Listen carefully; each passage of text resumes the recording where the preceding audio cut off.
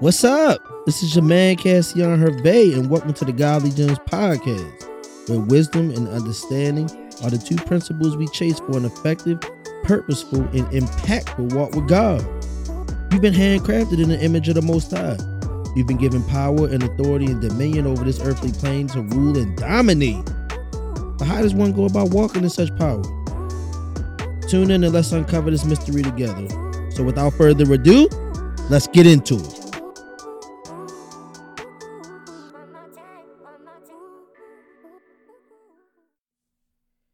Hey, what up, what up? How we doing? It is another episode of the Godly Gems podcast. What up, family? How we doing today? Everybody blessed? Everybody highly favored? Yes, I know it to be true. Hey, but it's another blessed day to be with you all. We have another exciting episode to jump into, but before we do that, we diving into prayer. So let's get to it. Dear Heavenly Father, we thank you, Lord, for another day and another opportunity to praise, worship, honor, and glorify your name and your name alone. Lord Yeshua, we pray that you get the glory from this episode, that the knowledge, wisdom, and understanding from your heavenly throne and from your kingdom may be received unto your people this day. We bless your name. We thank you, Lord, for the godly gems that you have blessed us with, to be able to understand you more and more, to grow in intimacy with you, to grow in the knowledge of who you are, and to bask in your holiness. We thank you, Christ Jesus, and your holy and all-powerful name we pray. Amen. Hey, we back at it. Like I said, we gonna dive right into it, people. So what's the topic? Kingdom over everything. Is that how we've been living? Is that even an option? If we say we believers, right? I don't really think so. Just gonna be honest. I think kingdom, moreover, is a lifestyle once you've been born again. It's really not an option. See, because once you've been born again, you take on the mind of the king, right? We've been born and baptized into a new hope, into an entirely new mind state, into an entirely new being who has been born again and made in the image of God himself. So what is a kingdom, right? What is it?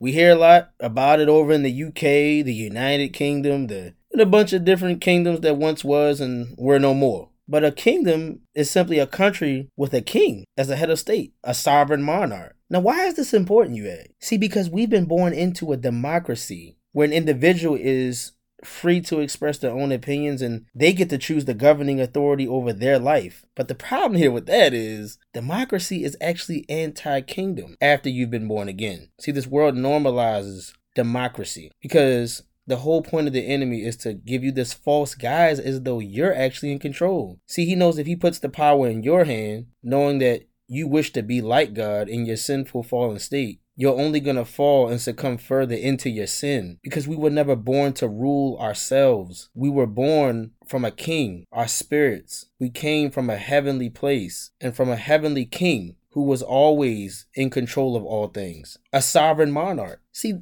you can actually get to see and understand a lot about who we are to God in relation to how our children are with us. See, children don't respect authority. You ask one of these little people, hey, you mind going to go take the trash out? And you get a bunch of grumblings and mumblings, but then they want to come along and ask you in your sovereign authority, right? Well, not really sovereign, but in your adult-like authority over their life, can I get some ice cream? See, so they want to they want to exercise their democracy, their freedom of choice. But yet, when they are unable to provide for themselves, they don't mind succumbing to a greater power than themselves. See, now at that point, that's when they don't mind allowing you to be the ruler of their lives. And at that point, they don't mind succumbing to a greater power than themselves. I have a problem with that. I gotta be honest. I have a big problem with that when it comes to these kids. But hey, I'm a parent. I'm still learning. I'm still growing. And God's just further showing me who I am to him a lot of the times. But I digress. The whole point of a democracy is to allow another person to choose their governing authority. But instead of allowing God to be the sovereign ruler of our lives, we want men to lead us. And since the beginning of the fall, everything happened in the garden with Adam and Eve biting the fruit. We've just been allowing men, sinful men, broken, fallen in their nature to lead us. Humans have this innate desire to be rulers, to be leaders, to be in control. And I believe that that's hereditary because it comes from our Heavenly Father. When he said in Genesis 1:26, for us to be made in his likeness, and he gave the world over to us to rule, to dominate, to express authority over it. And every animal and creeping and crawling thing that lives among it, he gave us rulership over it. See, but the problem is that sin crept in. And instead of expressing kingdom authority over the earth, we chose to express dominance and authority over one another. And that's very anti-kingdom. See, the issue is that we just don't want to submit to the powerful ruler and king of our lives and learn what really being kingdom is all about. See, in 1 Samuel chapter 8, verses 5 through 21, Israel was kind of on the fritz. It's kind of like today. We want to keep looking for that perfect president, that perfect prime minister, that perfect governing authority which would lead us into a greater tomorrow, but they just don't exist.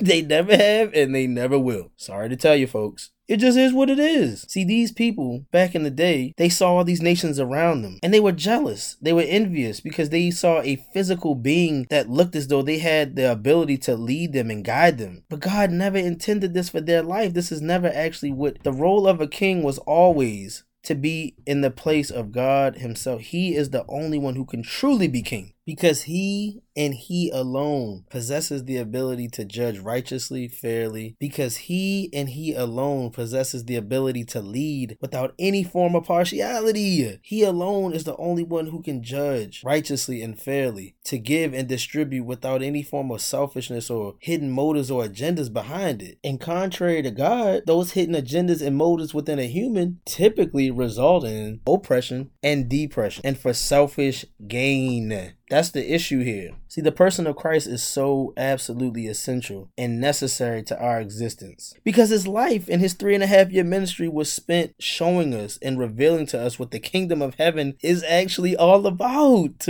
He would say things like, the kingdom of heaven is like, or listen close and I will show you things pertaining to the kingdom. I especially like this verse, Matthew 16 verse 19. I will give you the keys of the kingdom of heaven, and whatever you bind on earth will be bound in heaven, and whatever you loose on earth will be loosed in heaven. See, Jesus was speaking on his own authority in a kingdom that he knew he had complete and total rulership over. And he understood the principles and the laws behind this kingdom. Kingdom in Jesus' mind is over everything. He died for the kingdom and for the restoration of the people who belong to the kingdom. That's us. And to bind and to loose simply means to permit or to forbid. So he put us in a position on behalf of kingdom authority, which is an indisputable authority, because the kingdom of heaven is above everything. It is above every country. It is above every governing authority. In the spirit realm, heaven is the most high-ranking place in existence, because this is where the king himself dwells, the creator, the judge, the author and finisher of our faith and our entire existence. But to forbid and loose, but to bind and to loose is simply to permit or to forbid. And he would desire was to have us to permit those things that belong to our souls from the kingdom of heaven and to forbid those things that do not. See, because he knows that there is an opposing kingdom, a kingdom of darkness, which is 100% at odds against the king himself. There's a vicious war being waged over our souls, people. Listen, just know that the kingdom that you are a part of, the kingdom that you now belong to in Christ, is far greater than your current reality. And this world completely and utterly cannot stand submitting to the creator and King of Kings and Lord of Lords. But God did say that on one day, every knee will bow and every tongue shall confess unto the glory of God in Christ Jesus, that Jesus Christ is Lord. So let's just go ahead and get into alignment now before it's too late. Plus, we just got to understand that the nature of who Christ is. How can you not love this person? We don't love him out of fear, though we understand and who he is and his great magnitude of power and authority, and we respect that. And in a sense, that is a sense of fear and awe, but not the kind of fear where we're not allowed to come near him because of his great wrath and power and what he desires to do to us. God's nature is to love his people, to nurture us, to lead us, to guide us into the truth and knowledge of who he is, so that we may continue to become more and more like him. Being kingdom is a lifestyle. Being kingdom is a mindset. Being kingdom is who you are after you've given your life to Christ. And the world that you live in is completely at odds against this mindset. It only wishes to control you and dictate you by your fleshly desires and carnal cravings. Because as long as it can keep you in the flesh, it will keep you out of the spirit. It will keep you from being in oneness and unity with God through the power of the Holy Spirit. Be very careful, be very vigilant, because your enemy is seeking like a roaring lion whom he may devour. And he knows how easy it is to devour prey that is not congregating amongst its own. The enemy, like a lion, he seeks stragglers,